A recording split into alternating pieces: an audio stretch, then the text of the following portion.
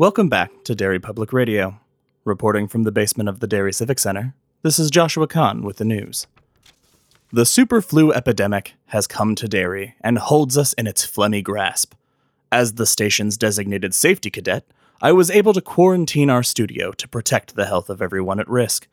I have isolated the sick and dying from the healthy station populace, and I will be doing everything in my power to keep us on the air.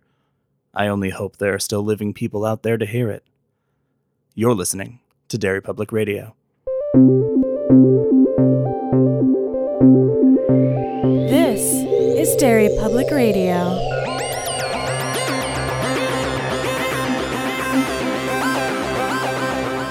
Welcome back to Derry Public Radio, a bi-weekly Stephen King Book Club podcast. I'm one of your hosts, Joshua Kahn, alongside CM Alexander. Hello, everyone. And Benjamin Graham. I'm so sorry. Hey, Ben, are you okay? You okay, Ben? Yeah, I've been feeling under the weather lately. I don't know what it is. Okay. Anyway, cool. What's up, Constant Readers? How's it going? On this episode, we are going to be covering part 2 of The Stand. We're going to be covering chapters 27 to 44, and we have CM leading our discussion. CM, take it away. Thanks, Josh. Before we dive in, quick recap of where we are in the book so far. Last episode, not much happened. Millions of people died, and we met most of our main characters. Yep, good summary. So obviously, a lot happened.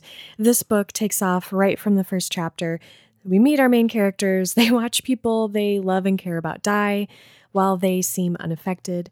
The general population is starting to figure out what's going on. There's mayhem, chaos, and there's nothing anyone can really do about it. And, of course, we met the Walking Man. So we kick off part 2 back with our nice guy, Larry Underwood, and he's sitting on a bench in Central Park. His mom is dead. Most of New York is dead. And he's reflecting on some choices that he's made in his life. Ben, you mentioned last episode you liked Larry, and I was like, oh, I hate Larry. I'm starting to come around. I think I was confusing him with Harold. It's been a long time. Meet later. That's interesting you should say that. I had the exact opposite reaction. It's been a while since I've read this book. This is the 4th time I think I mentioned I've read this book. And, okay, I know his arc brings him around, makes him a really good guy. That doesn't happen yet. But this chapter isn't really about that. This chapter is just about the world being over. The chaos that has been left, like New York, there's so many people, so there's more than just like one survivor in this town. There's the guy they call the Monster Shouter, who just is exactly as his name implies, shouting about monsters. There's the guy he met that decided he's going to break into Yankee Stadium, run the bases naked, and jerk off on home plate because dreams come true. Living his best life. And then there's an old woman on a bench. Right, so that, did you call her an old lady? Yeah. Okay, so this is she lady, not? This is interesting. What, in her 50s or 60s? I think so. She's older. Yes. But it's interesting that you say that because her name is Rita Blakemore.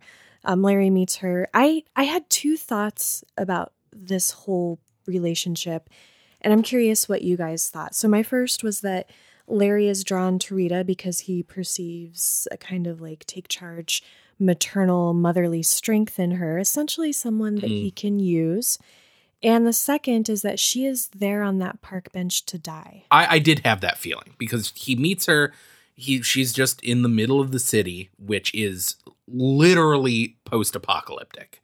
It's empty. 5th Avenue burned down. It's just a mess. And she's sitting on a bench. And he talks with her, and when she opens up her purse, it's full of pills and a gun. Mm-hmm. And I was like, oh, she's gonna kill herself. And she said, when I heard you approaching, I almost hid. But then she didn't, sort of like, well, if it's crazy person, maybe that's it. And on your first point, yes, their relationship is crazy Oedipal. Yeah. Like, it's kind of weird. Yeah. And he sees her first as this, going back to what you said, Josh, as this strong character, this kind of beautiful, well put together woman. And then a few chapters later, which we'll get to, it's like, oh, I realized Rita's old and annoying. I forgot she was old. Yeah. Well, he specifically says it's not like he is confused that she's old. It says that she's trying to look younger and not so wealthy. But there's like this strength in her that he initially sees that, and I think maybe it was just her trying desperately to hold on to that, and then Well, she's got a sassy can't maintain spirit. that. Yeah. Yeah, Rita's a really fascinating character. Yeah. She has so many layers that just really, really tragically get whittled down throughout this part of the book. So moving on. I'm kidding. Actually, we will come back to Rita to talk about her more. But for now, we are checking in on Franny. Both of her parents are dead. Her mom in the hospital. It's a terrible point to laugh, but I did just look down at my notes and see that I called her Frankie. So I like that name much better. So her dad is dead as well, and he is upstairs in his bed.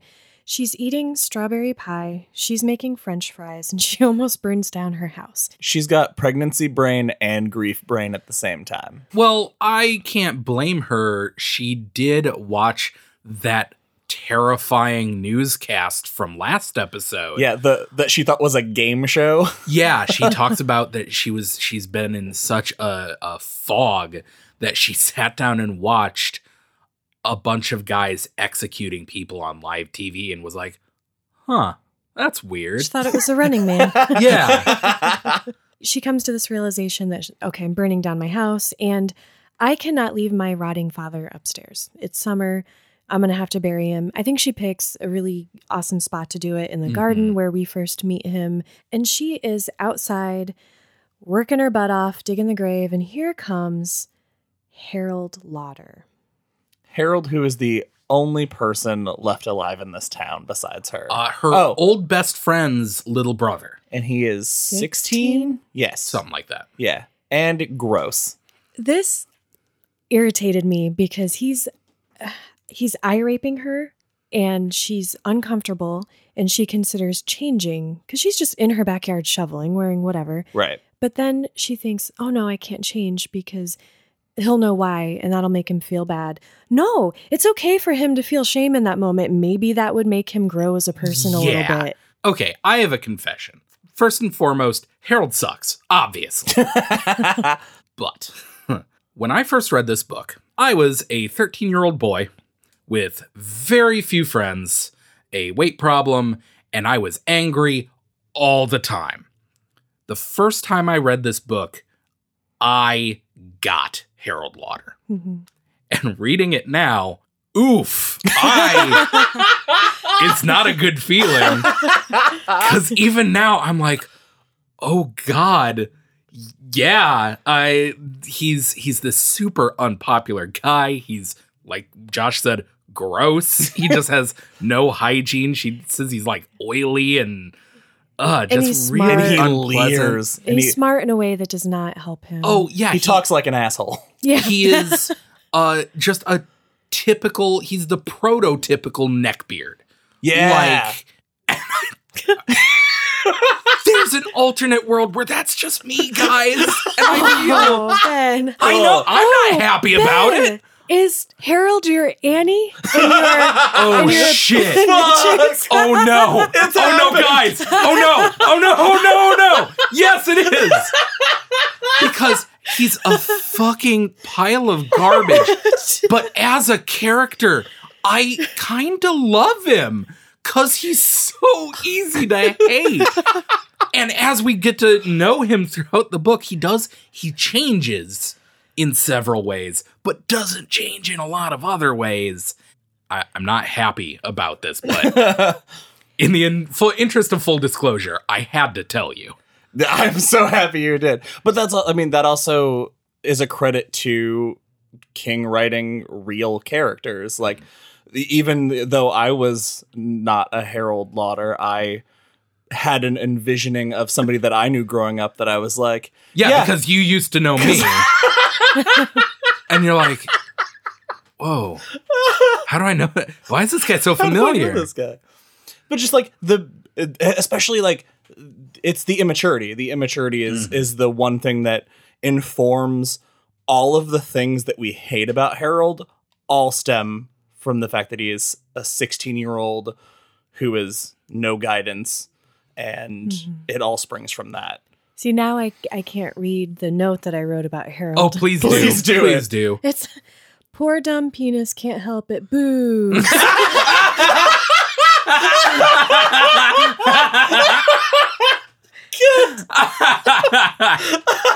That is the most succinct summing up of that entire personality type. And I love it. That's hysterical. I just want to touch on one more thing in this chapter. And we might not hit on all of these, but throughout, the characters are all having nightmares. And I think we talked a little bit about that. But Franny's nightmare was rough. Yeah. It's all of the nightmares with the dark man, the walking dude, are all pretty fucking scary. But hers is so much more personal somehow Yes. than the others, I feel like, so far at least. Her nightmare is her dad is laying under a sheet on the kitchen table, and she's approaching the sheet, and then she knows that it's not her dad, but she can't help but pull it back, and it's the dark man. And she just feels this wave of like dread and cold come over her, and he has something for her, and it's a twisted coat hanger. Well, something for her baby, I guess. Yeah. So disturbing. We check in on Stu for a lighter note, and he's Yep. This is where the book really lightens up is when Yeah. we get to Stu's chapter. he's waiting for a man named Elder, a man he's sure has been given his final order. He's coming to kill him. I loved this moment so much because Stu knows this man's going to come in and he's going to kill me. This is what's going to happen. Stu, Elder walks in and he's visibly sick, and he's very casually being like, you know what? Well, I finally got my orders on what to do with you. And he's like talking around it. And Stu's plan is to go, look at that goddamn rat behind you. And when Elder turns, there's a moment where he's like, oh, fuck, that actually worked. And grabs a chair and bashes him with a chair. And it's glorious. And this guy has that bad guy, like horror movie, Jason, Michael Myers moment where he comes back. Like The you shard think of he's plastic dead. through his eye. Oh, yeah. And So cool. Stu like hears something behind him, and you think that it's going to be sort of a hallucination, or just he's so stressed out that he thinks it's him, and he turns around and nothing's there. No, it's him. Elder got back up. He's coming after him. And Stu grabs the gun that had fallen out of Elder's baggie, his gun baggie, and grabs a gun and shoots him in the goddamn chest, which I thought was interesting that our ultimate good guy, our arguably main character, is the first person in the book about good versus evil with a body count. Ooh. That is interesting. Yeah. Granted, it was completely Very self-defense, true. and but I just thought that was interesting. Well, and there's that moment right afterwards where he's like, I sure hope he was gonna kill me and not let me out. And then he walks outside and he sees all of Stu's files and clothes and everything. And he's like, these were about to get burned with my body. We're good. They weren't gonna let me out. Or returned to him after he signed some paperwork. Uh-oh. Do you guys want to talk about him just getting out of that facility? Because there's some creepy moments in there before he finally gets out the doors. And it returns later on in these dream. recurring nightmares that he has. The sequence of him just trying not to sprint through this empty hospital and seeing doors open with just bodies piled in them is so stressful. It's almost like a nightmare in and of itself. Oh, yeah. And the worst part is when he finally finds the door. He finally finds an exit after like being on the edge of a panic attack. He finds this exit door and stands there. And just as he's about to open it, the stairwell that he's standing next to, a hand reaches out and grabs his ankle. It basically says like, hey, come on down here. Yeah. And it's such a Pennywise moment Yeah. that I was like, is this supernatural or not? No, it's just a guy because he stomps on his hand and he falls down some stairs. But it really freaked me out. We get a brief visit, a return to Arnett, which kind of took me back to Salem's Lot a little bit. Yes. Oh, this town is also a character. And it's just like a paragraph telling us, yeah, Arnett, where we started off, it is now a ghost town. It's empty and gone. Half burned down. Then we meet a new character, although he's not going to be around for very long. Christopher Bradenton. Kit. Kit dies a rough death. This chapter is weird. It is weird. I wish that I could just read the whole chapter on her podcast. That would be ridiculous. But it's like, I was trying to figure out, how do you sum up? It's so bizarre. Like I don't even know how to describe how he's acting. What it is Christopher Bradenton is dying. He is just like all of these characters we've seen from the outside, dying of Captain Trips. And he's in bed and he's delirious with fever. And the way King writes it is, we've seen these characters ranting and kind of losing their mind and their space and time of where they are and when they are. But we've never felt like we were losing ours But with them. Exactly. We've never felt, we've never seen it from inside that. And that's what he writes. And it's awesome. It's such a fascinating bit of writing because it doesn't flow together. Oh, it's not at just a freewheeling madness that is really hard to follow. Well, especially when his brain is trying to focus on, I hear someone in my house, and he like talks about hearing footsteps downstairs, and then his brain goes off about when he was in Chicago for another couple lines, and then he hears a sound and it brings him back to where he is now, and it's like he's trying to hold on to where he is, but his brain is so far gone, there's no hope. Basically, Flag was using him to get a car and papers and everything, so we have this exchange where he is trying to pull this information out of this guy who is dying, and doing it in a very cruel way. Like, he holds his nose shut so he can't breathe. He sits on his chest. But the whole time he's doing these things, it reminds me of Sam Raimi. That sort of Three Stooges horror. The way that he acts in this chapter. So like this was an Evil Dead scene from Evil Dead to you? A little bit. Yeah. I could see that. It was so much more menacing. I mean, he has that. He's always described as like very jovial, and he has the big grin. He's the grinning man or whatever.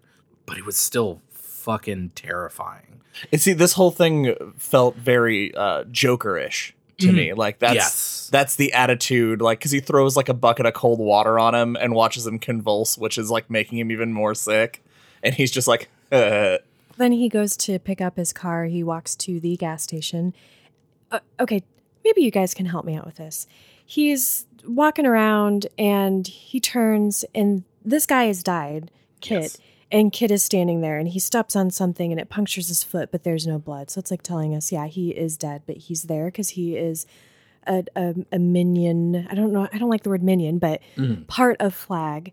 And he snaps his fingers and he disappears. So where did he go? Is he really dead now? Did he put him somewhere for later use? Like, that was my question too, because he also says that he finds there's jewels on the ground and he snaps and they disappear. He doesn't find jewels. He kicks over a tire and there are jewels under them, like he's in a beat 'em up video game. Like he could have kicked over a box and found a whole turkey that he could use to regain his health. It's just, I think it's just a manifestation of it. His weird chaos magic. Yeah.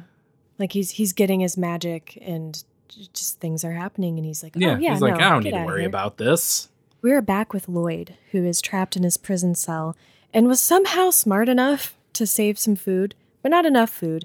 And he's starving and he's kind of looking at his cellmate's leg. His cellmate's dead. Like, that's going to happen later. Oh, we skipped over Lloyd so much last episode because he's a dink and like his one chapter last episode was really annoying. I like to think that he like we kind of pan out and we realize, you know, he's to this point. He's like, I might have to eat my cellmate. And it's been like a day and a half. I love these chapters. These are some of the like most unnerving chapters to me. For sure. Because it never says in this chapter he looks at his cellmate's leg. Right. It never comes out and says he starts to think about cannibalism. It also never says that he takes a bite. Exactly. That's such a cool, where it's such a terrible thing. It is such an unbelievably monstrous thing that even he can't think about what he's done. And that comes up later, but let's just talk about it now because we're just with Randall Flagg and we're with Larry. Let's just hit it. Yeah, definitely. Yeah.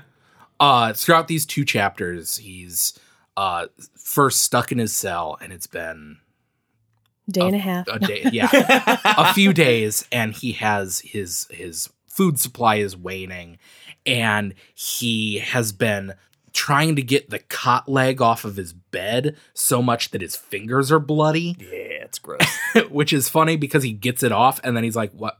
Why'd I do this?" Because he's still kind of a dink. But he kills a rat and then puts it under his bunk, and he's like, I'm not gonna. He separates it from his food stash. It's not in his food stash. Well, and just real briefly, what was interesting about him taking the thing off and his fingers are bleeding, he was sort of reliving this experience he had as a kid where he had a pet rabbit and forgot that he had a pet rabbit. And then he remembered like a week later, and that rabbit had like gnawed its own paws. The parallels between him and the rabbit are really upsetting. Lloyd is an asshole who refuses to take responsibility for his actions. Yes, he Plain keeps and saying, simple. Like it's Poke's fault I'm in here. Yeah. Yeah. He killed those people, except for the ones that I killed. Yeah, but I wouldn't have killed those people if Poke hadn't been with me. It's his influence. But in his second chapter, since we're lumping them both together, it's a week later. He's almost out of food, and it just says that his cell, the guy in the cell across from him, is dragged up against the cell, and there are bite marks, and he's like, huh. Yeah, he never, well, because I think he was relieved that he never had to take a bite. Yeah. But then it tells us, the reader, the book tells us that there are bite marks. Yeah. But he's on the edge of insanity, and he's ranting about the key, the people that make the keys, the keepers of the keys. They're the good people, the people that follow the law, and it's their fault. And just as he's about to lose his mind, he hears a voice. The note that I made, because I'm a dummy, was like, there's a voice in the jail. There's someone there. And then my next note is, it's Flagg. Fucking of course it's Flagg. Who else would it be? I thought it was cool, though, that his instinct was right, which was to not respond to that voice. But he had no choice, because it's respond to that voice or starve to death. But yeah, that is like, even as far gone and close to starving he is, that he is so terrified of Flagg. But he does call out, and Flagg comes to him and hands him a stone that is also a key. That I thought was super cool. Just this black stone with a red flaw, and he's just twirling it in his fingers. And as he's twirling it, it becomes a key. Then it goes back to the stone, then back to the key. A flaw that looks like a red or possibly crimson eye. Oh, I wonder what that could be related to. But he essentially says, I will let you out, Lloyd. We'll go get a big lunch. But first, you have to kneel to me, and you will be the first. And so Lloyd becomes the first, and Flagg's right-hand man. His number one. I know this book gears up towards a battle between good and evil. Like, that's pretty much from the get-go, that's where we're going. And I just kind of assumed Lloyd was going to be another cog in the machine. He's a piece on the board for the bad guys, and that was it. And then here, when he's like, he's making him his right-hand man, and he has chosen him, my first thought was, well, that is an interesting choice. And I think it's because he is so easily corrupted. Yeah, he's just easily manipulated. He has no fear of controlling him. All right, so we catch up with Nick just as the power in the jailhouse finally goes out. And this scene is great, and by great I mean terrible and terrifying, because it reminds you of not only how hard it would be to just be yourself and be in this situation where it's just you and you're alone, but to not be able to hear and not be able to speak. That would be horrible. So and it's horrible for him because little does he know, Ray Booth has been keeping his eye on things, and he sees his moment and he comes in to attack Nick. And I definitely wanted to scream, "Look behind you!" at the book. Yeah, he couldn't have heard. He couldn't have heard you. No, for two reasons. What's the other one? He's deaf and fictional. Oh yeah. Anyway, I love this moment because he attacks him from behind, and Nick's first thought is it's a monster because of just how unrealistic everything has been. He's not wrong. No, that's very true. Also true. And the fight is like really intense because like Ray he's got the tube neck and he's on death's door as it is. Nick accidentally shoots a bullet not into his leg, but he grazes down his whole thigh because he's trying to pull his gun out. Ray does something that made me sick to my stomach and I did not think was going to happen. He tries to gouge out Nick's eyes. Smartest move anyone in a book has ever made. Always go for the eyes. Someone's Yeah, attacking that's you, just stick your thumbs in their eyeballs. They'll stop. Oh, yeah. I That's a good assume I've point. never done that. I was so afraid that scene was going to end with his eyes popping. Oh, Like I genuinely thought fuck. that he was going to be deaf, mute, and blind. and later he thinks But if I'm that half was right. the case, I would not. No, I would who not could choose to live blame through him? that. No, No, I- I know. no way. In Right. an empty world where you know that there could be someone to attack you at any time. Mhm. Oh yeah, fuck no. but luckily he's only half blind because now he's got one dead eye. God, poor Nick. Nick does not deserve any of Seriously. this shit. Okay, so now we're back with Lloyd again. Oh wait, I'm sorry. It's the trash can man. So Get these confused. Yeah, Ben, you mentioned you like this guy, so take it away. I love the Trash Can Man. He is one of my favorite King villains of all time. He's almost not a villain. He's You don't get two. You can't have Harold and Trash Can. he's a homeless man. A homeless they- pyromaniac. Yes, who is extremely mentally disturbed, has had this horrible, tragic background, but he also loves to burn things. He's called the Trash Can Man because as a kid, he would set trash cans on fire and burn up Miss Semple's pension check. And he hears voices, and he's wandering around his hometown, which is empty, and he keeps looking out into the distance and seeing the local oil refinery and having this itch in the back of his head saying, I bet that would look really cool if it were on fire. So he makes it on fire. Yeah, it does. I think that was the perfect summary. It's so good. And the way it's written where it's like bouncing back and forth and he loses time and he's like, oh, nope, I'm going to be a good guy. I'm not going to burn that down. And then there's a paragraph break and he's like, so he's halfway there. Like, oh shit. And then after he blows up this entire oil refinery and it's this hellstorm and he looks off into the distance and goes, Chicago's that way. I bet there's a lot of places that would look pretty cool if they were on fire right now. And he wanders off. It's all we get in this part of the book. The Trash Can Man is fascinating to me. I'm very excited to get more.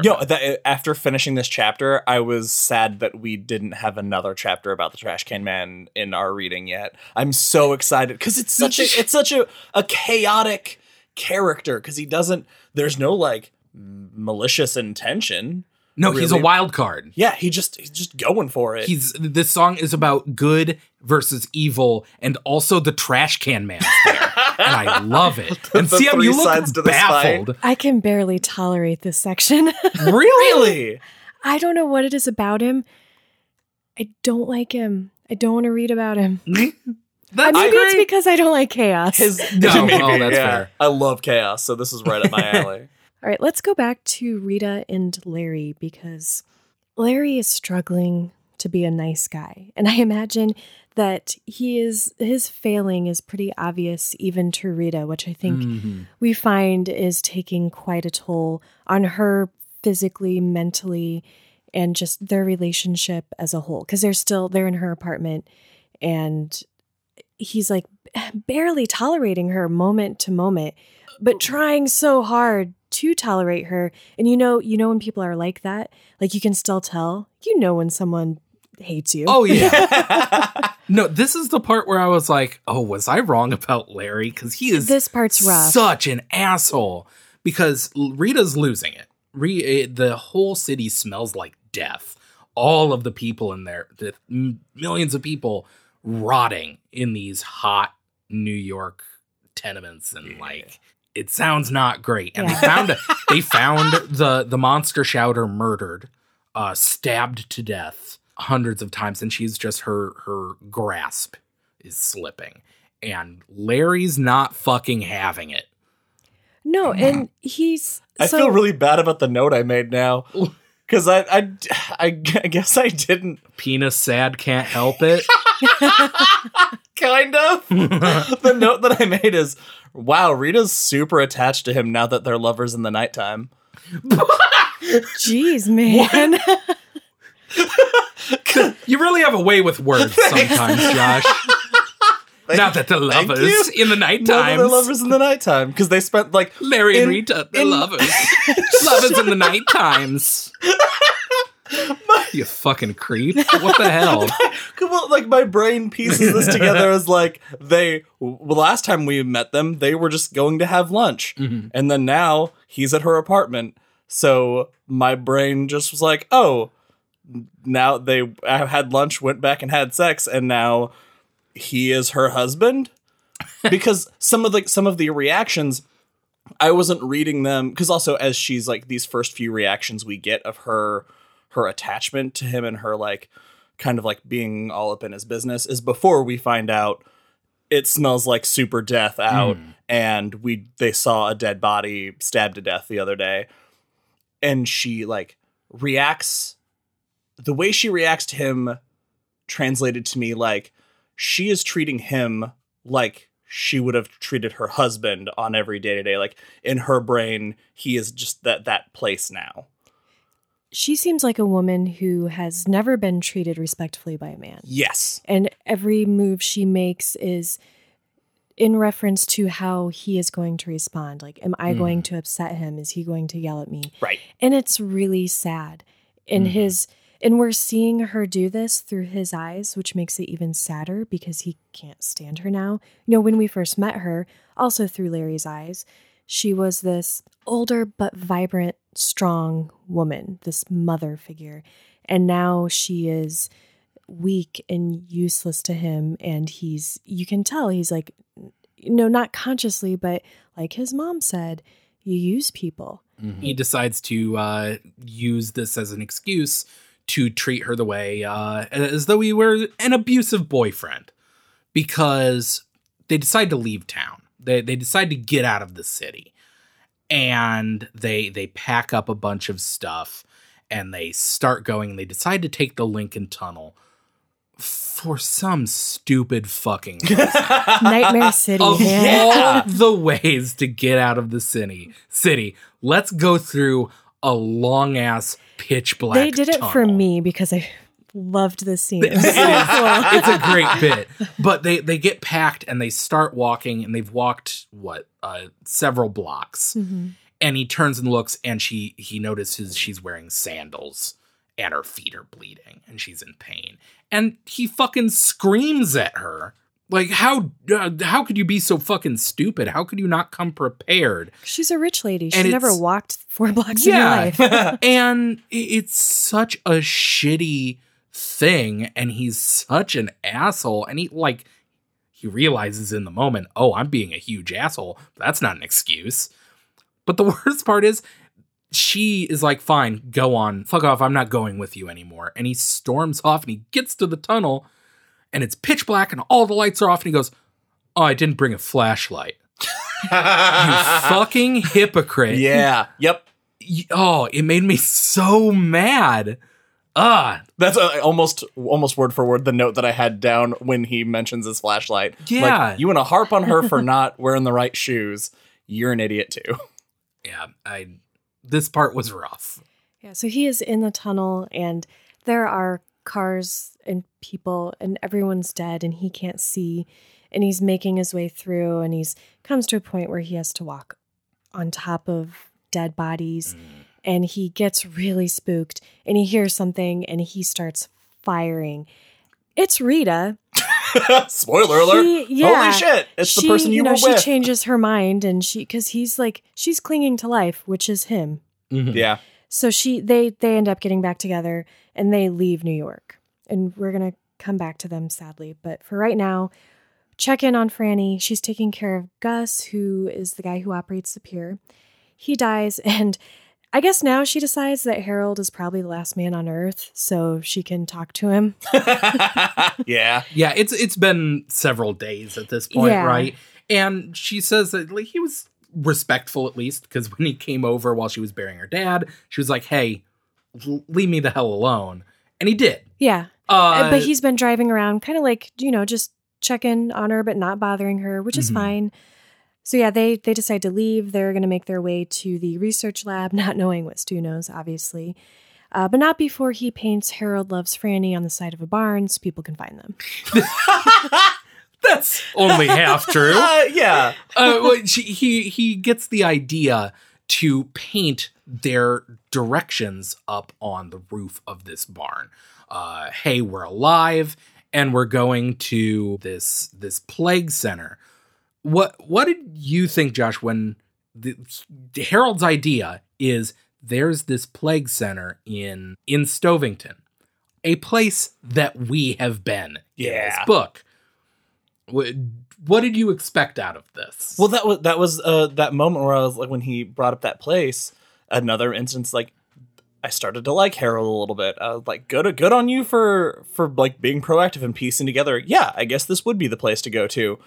But I was like, that's not gonna end well because I know what's there. Yeah, but I couldn't fault it. I was like, that's a damn good plan instead of staying in this fucking town. And then like the lengths he goes to that giant message, the whole route, and then signs both of their full names, and he had to like hang out the window to paint her name on it.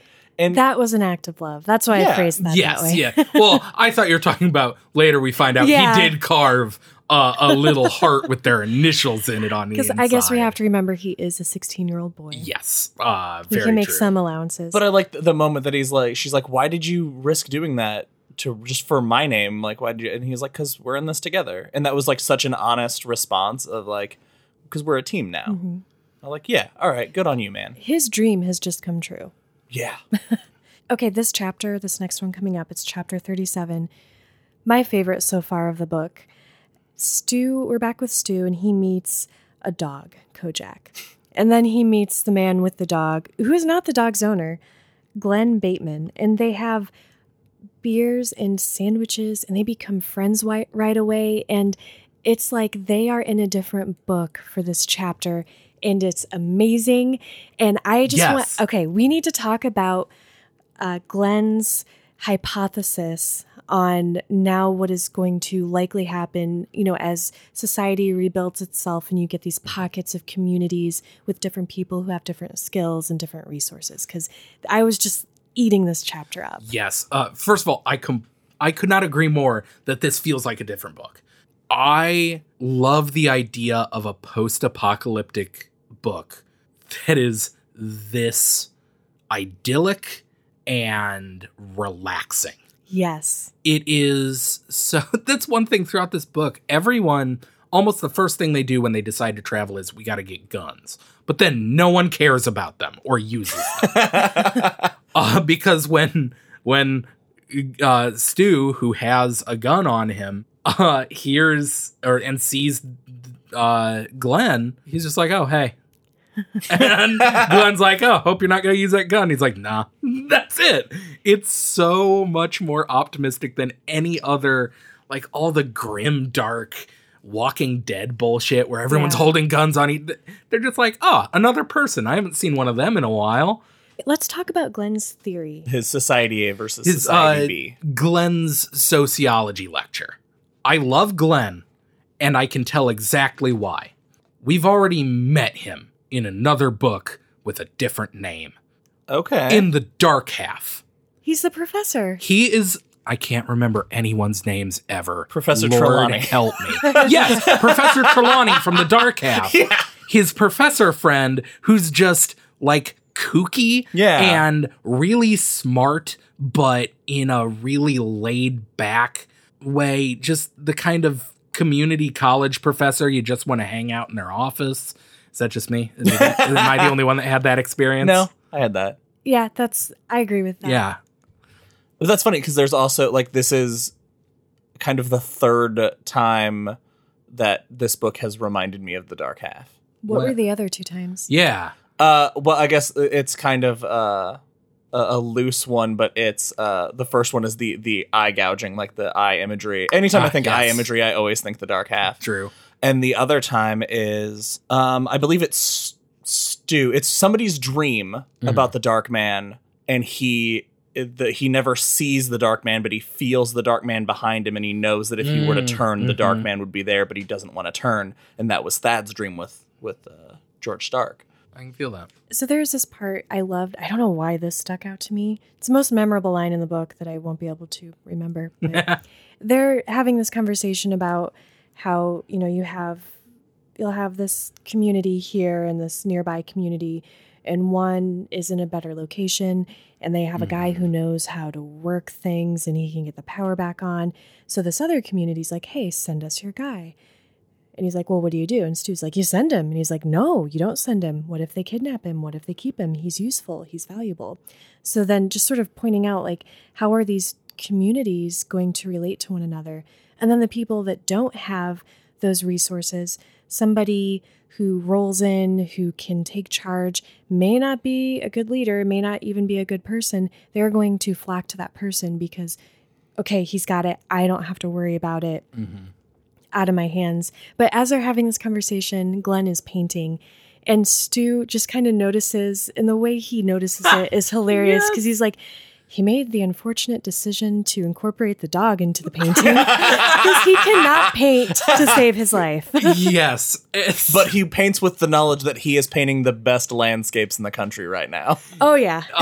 Yeah, that is such a great little character bit for all three of them. Like, they're having this very weighty discussion that is basically King being like, here's my thesis paper for this book, which is still fascinating and really cool. And like, I could honestly, if I were there, probably listen to Glenn talk all Forever. day. But yeah, just that little character moment. I did laugh out loud at that as well. Where it's just like, oh, he shouldn't have done that. That dog's not going to hold still. And then before we move on to arguably the next best, most awesome chapter, Glenn also makes a point about who's surviving, animals and people alike. And they have a conversation that and I'm sure anyone reading this could not help but think about Franny and her baby the whole time. Yeah. Because they're talking, is mothers who are immune, are their babies immune? Do they die in utero? Are they stillborn? Like, in some cases a mother can pass on that immunity. And I just thought, I know what happens because I've read this before, and when I read it the first time as a kid, so I probably didn't think this deeply, but if I didn't know any better, I'd be like, oh my God, is Franny going to go through all of this? And then she gives birth to a dead baby. So moving on to chapter 38. On that lighthearted note. Okay, I know you guys are really into this chapter. Go wild. This chapter is about the second epidemic to strike the world because the superflu has killed off everyone that it could. So now this is a chapter about I refer to it as the Darwin Awards for the rest of the world, because it is people who are in a position that maybe can't take care of themselves or do not take care of themselves the right way, and there's no one there to save them. The book calls it the second epidemic and points out that it is what Glenn Bateman would call the good old hospital, or the good old emergency room blues, which is a just super king phrase that I love. So through this, we jump to several different characters, and we find out how these people who are dead now by either a certain circumstance or their own doing. Ben, what's your favorite? What's your favorite one? Oh, there are so many. Is it the refrigerator mother? Judy Horton. That is my favorite one. Really? Yes. Because what a bitch. Yeah. I don't know. I can't pick. I just love the style. This is the sequel to one of my favorite chapters from last episode, where it was just the vignettes of the flu progressing. This is vignettes of all across the country, the unfortunate few. It might be the little kid because of how goddamn tragic and it's the very first one they talk about. First one. Got it. It's a little kid somewhere in the country. He's 5 years old, and he's alone. He watched his family die one by one, and then dies when he falls down a well, and just, that's it. He falls down a well, breaks both of his legs, and dies 20 hours later. It's horrible. Horrifying. That's what it's a really weird way to say how much I love this chapter. But it's so dark, and it's so, like, scary, because I hadn't thought of this up to this point, where it illustrates all these people have survived, but they are not safe. No, yeah. Anything could happen at any time. Something, even a minor thing that they say, a guy could have tonsillitis and be dying and just die because there are no doctors. It's fascinating. So I'll touch more on mine that Sam talked about. Judy Horton, she got knocked up by a guy she slept with who was in college. Her parents made them get married, so she resents him. She resents her baby, and she hates her life, and she's real bitter about it. Then when her child dies, she's like, huh, good. And when her husband dies, she's like, ha, great. But she doesn't know what to do with him, so she takes him to this, like, freezer in the basement of their apartment complex, and then proceeds to visit them every day and just look at them. And one day she forgets to put the stopper in, and the freezer door closes, and that's the moment she realizes there is no handle on the inside. So she will die with her husband and baby. Very fitting ending. For her. It's like a an episode of Are You Afraid of the Dark? Yeah, I was trying to think of what it was, but that's what it is. It's more like Tales from the Crypt. Yeah, Tales from the Crypt. Because it's way darker. So there are two more chapters that I think we should just talk about together. It's with Nick. He's fighting this infection. He's dreaming of Mother Abigail, and he decides that he needs to leave this town. He gets on his bike. He heads out, and he meets this guy, Tom Cullen. And I love this chapter because I love Tom. Tom is a cool, awesome dude. Let's talk about our friend Tom Cullen. I don't know how to feel about Tom Cullen. I love him. He is a great character. He's one of the most memorable characters in the entire book. If you talk about The Stand with someone is bound to say M-O-O-N. Spells I love Tom Cullen. Spells I love Tom Cullen. But that's also kind of the problem, is he's a cartoon character. Yeah, so Tom Cullen is what we call differently abled. Yes.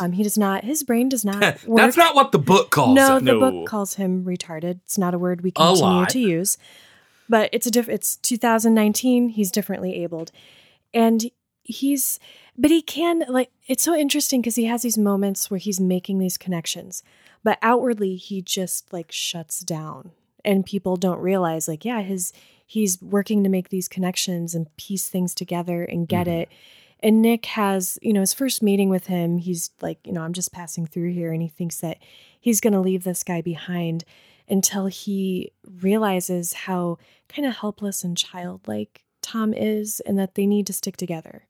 Well, the first thing they point out is when Nick writes him a message, he finds out that Tom can't read.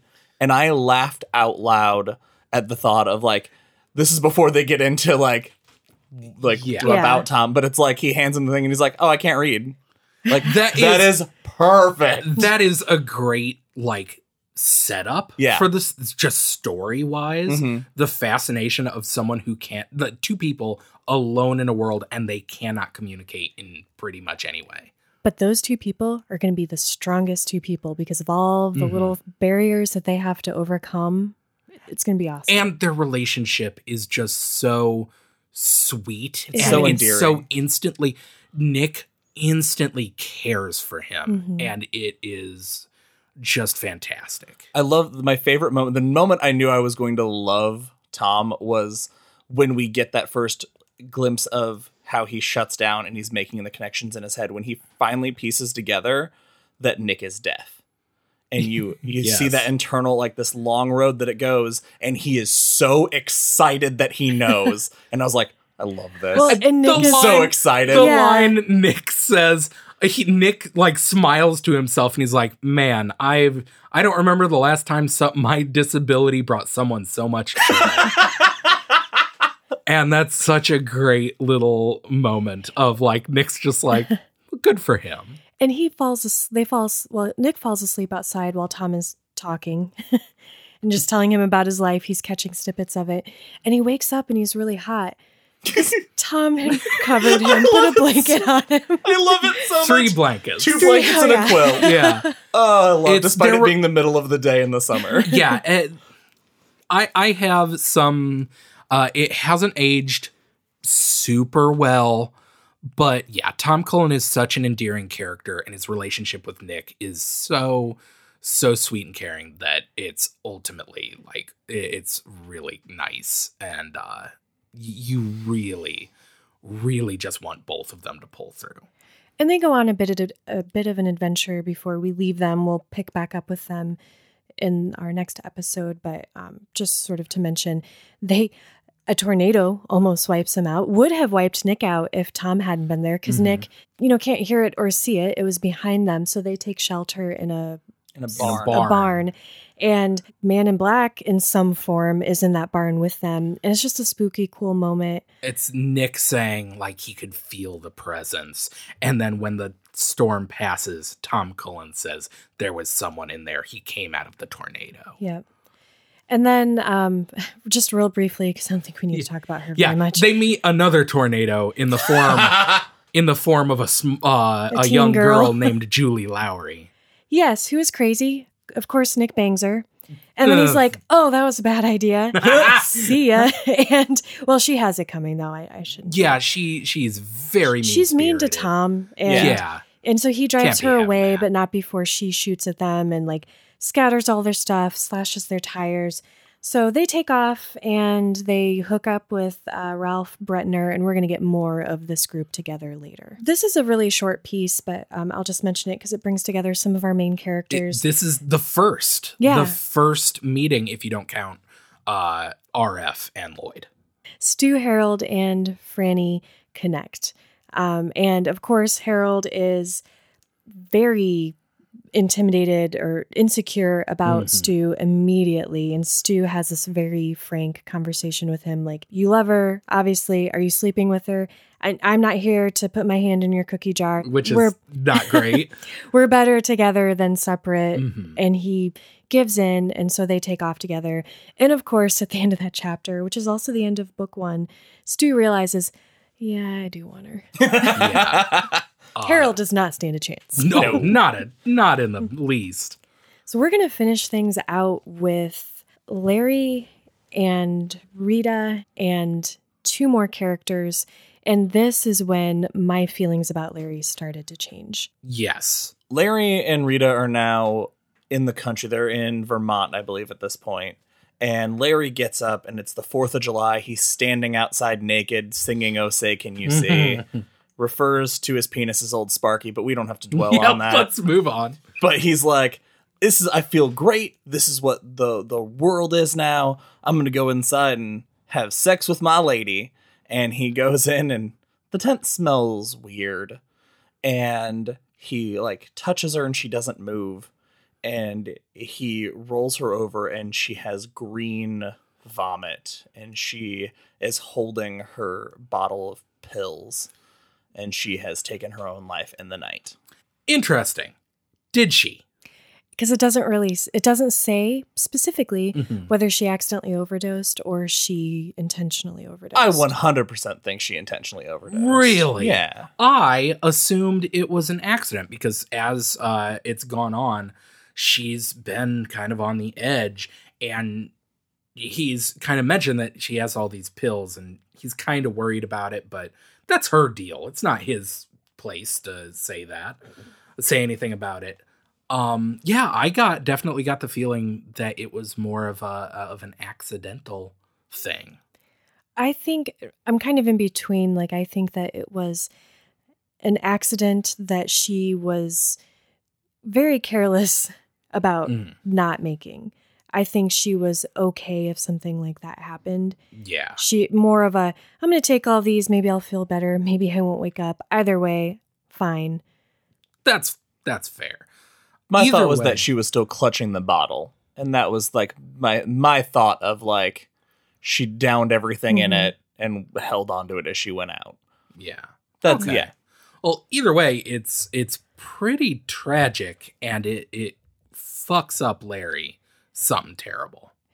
Yeah, he leaves her, does not give her a burial or anything. He just gets the F out. I fucking hated that so much. Yeah, that she deserved better than that for sure.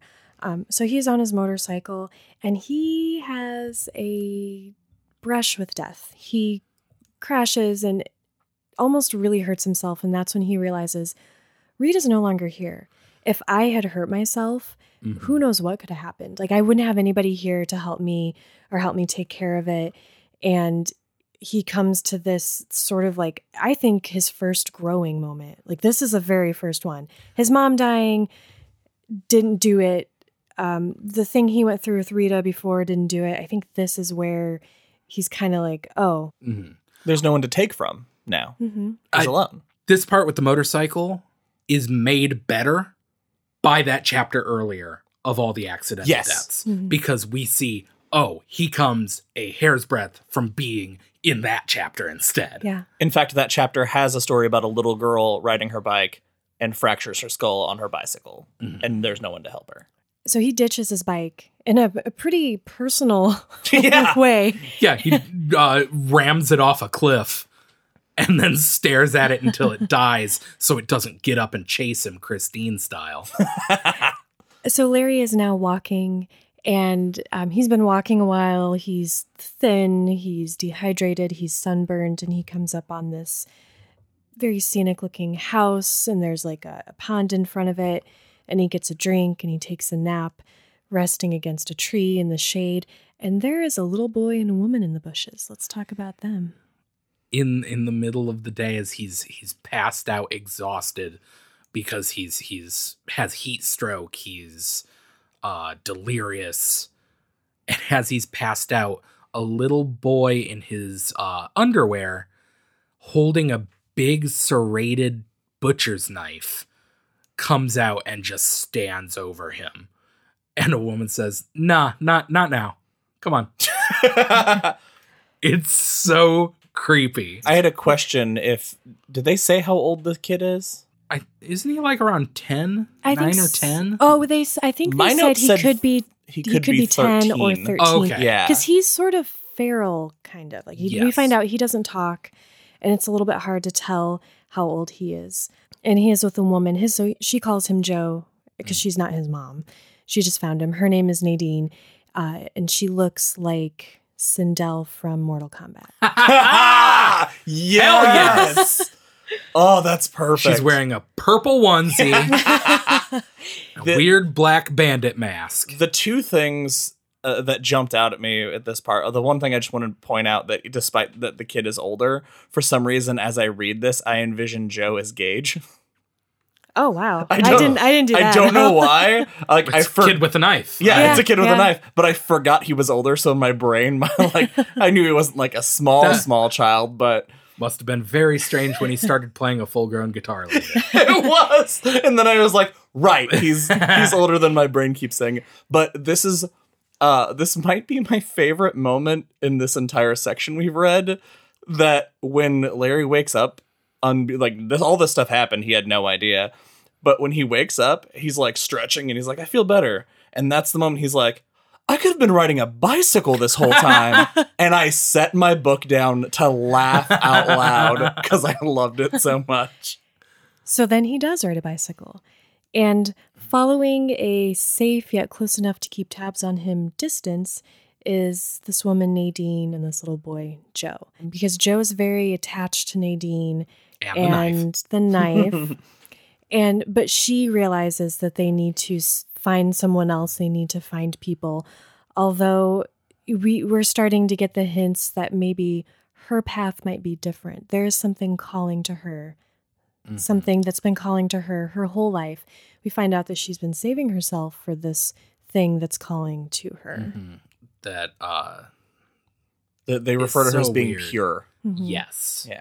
And I do love this. So they're following, but they're not like secret agents. They're not super stealthy. Larry, at a point, realizes somebody's following me. And I found it interesting that he is very at ease about being followed. And at first, he's like, well, if they wanted to hurt me, they would have hurt me by now, whatever. And that's why he's saying he's at ease. But I kind of disagree with that. I think maybe he's at ease because now he's not alone anymore. And his whole thing is about not being alone. And I think he realizes, too, that they might be afraid of him and he could easily be that person afraid of someone but not wanting to be alone. Mm-hmm. You know, there are a few nights where they're following him. One of the nights, Nadine wakes up, Joe is gone, and he has walked to the screened-in porch where Larry is sleeping, holding the knife, like making stabbing motions, just watching it. Very, very creepy. There's an episode of Aqua Teen Hunger Force with these dolls. Yeah! Kill! Yes! But then they never do anything. Yeah. That's the feeling I got for this. Kill? Well, until the next day. Yes. When Larry's looking at the ocean, he's like, I made it. And then he turns around and Joe is charging him and swings at him. But Larry, because he's bigger and faster, gives him the old "This is Sparta" kick to the torso and sends him flying across the ground. But he's not trying to hurt him. He's just like, I can't let this kid stab me. That is such a funny bit because, like, when at first he says he turns around and he hears this screaming that at first he's like, oh, it must be a gull or something. But then it's this almost naked little kid with a knife. And for a split second, it's really creepy. But then he's like, but he's a fucking little kid, so I kicked him and he fell down. It's like, oh yeah, I forgot. Kids are small and stupid. Larry starts to get to know Nadine and Joe and soothes the wild beast with the guitar. And we find that Joe might be a genius or autistic. I don't know. He's a mimic. Yeah, he picks up the guitar. Yours is better. He's a mimic. And he can just play everything he just heard. And he'd never played before, so he can't play it well, but he picks it up very quickly. He hits all the notes. And he starts to warm up to Larry a little bit. And he ditches the knife. Larry throws the knife into the ocean. Good move, Larry. And Joe kind of takes the guitar as his new safety blanket. Although Larry does note, he could still bludgeon me with a guitar. Yeah. They agree that they are going to travel together. And Larry kind of starts to like Nadine, because of course. And then they meet a woman who we don't get very much of, but Lucy Swan. And this is when they realize that they are all having the same dreams. That's later. We skipped over where Nadine, Joe, and Larry come to Ogonquit and find a barn with a sign painted on it. They find Franny and Harold's barn and see the sign. Their first sign that there are other people. with clear directions. My favorite thing about this is that as they piece together everything Harold did, the mental image of Harold that Larry concocts is hilariously wrong. I feel so bad about that. But they do the same thing. They get motorcycles. They meet Lucy, and they reach the plague center that now has a new set of directions, and those directions are to Nebraska. A little place that Nick and Tom are already heading to. Yeah. A place that they've all been dreaming, in a field of corn with a little old woman who we will meet right off the bat next episode. A wonderful woman, oldest woman in the world, Mother Abigail. That's it for this episode of Derry Public Radio. As always, thank you for listening. Join us for our next episode, Part 3, as we will cover chapters 45 through 51. For Benjamin Graham and CM Alexander, I'm Joshua Kahn reminding you, no one can tell what goes on in between the person you were and the person you become. No one can chart that blue and lonely section of hell. There are no maps of the change. You just come out the other side, or you don't.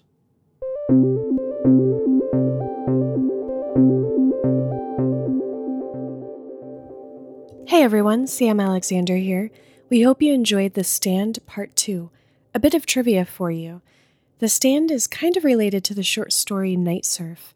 It's an expanded and more detailed version of the scenario in Night Surf, and you can read a revised version of it in the book Night Shift. But does anyone know where you can read the original version? Tell us on our Facebook or Instagram at Derry Public Radio or Twitter at Derry Public. You can also email us derrypublicradio@gmail.com. The first person to post the correct answer gets the admiration, respect, and undying love of all those around you. Please visit our website, constantreaders.org, and check out our Patreon at patreon.com/derrypublicradio. We are really close to meeting a monthly goal. That means we'd be recording extra stuff for you to listen to. Read our posts about it to learn more. That's all for now. Goodbye, listeners.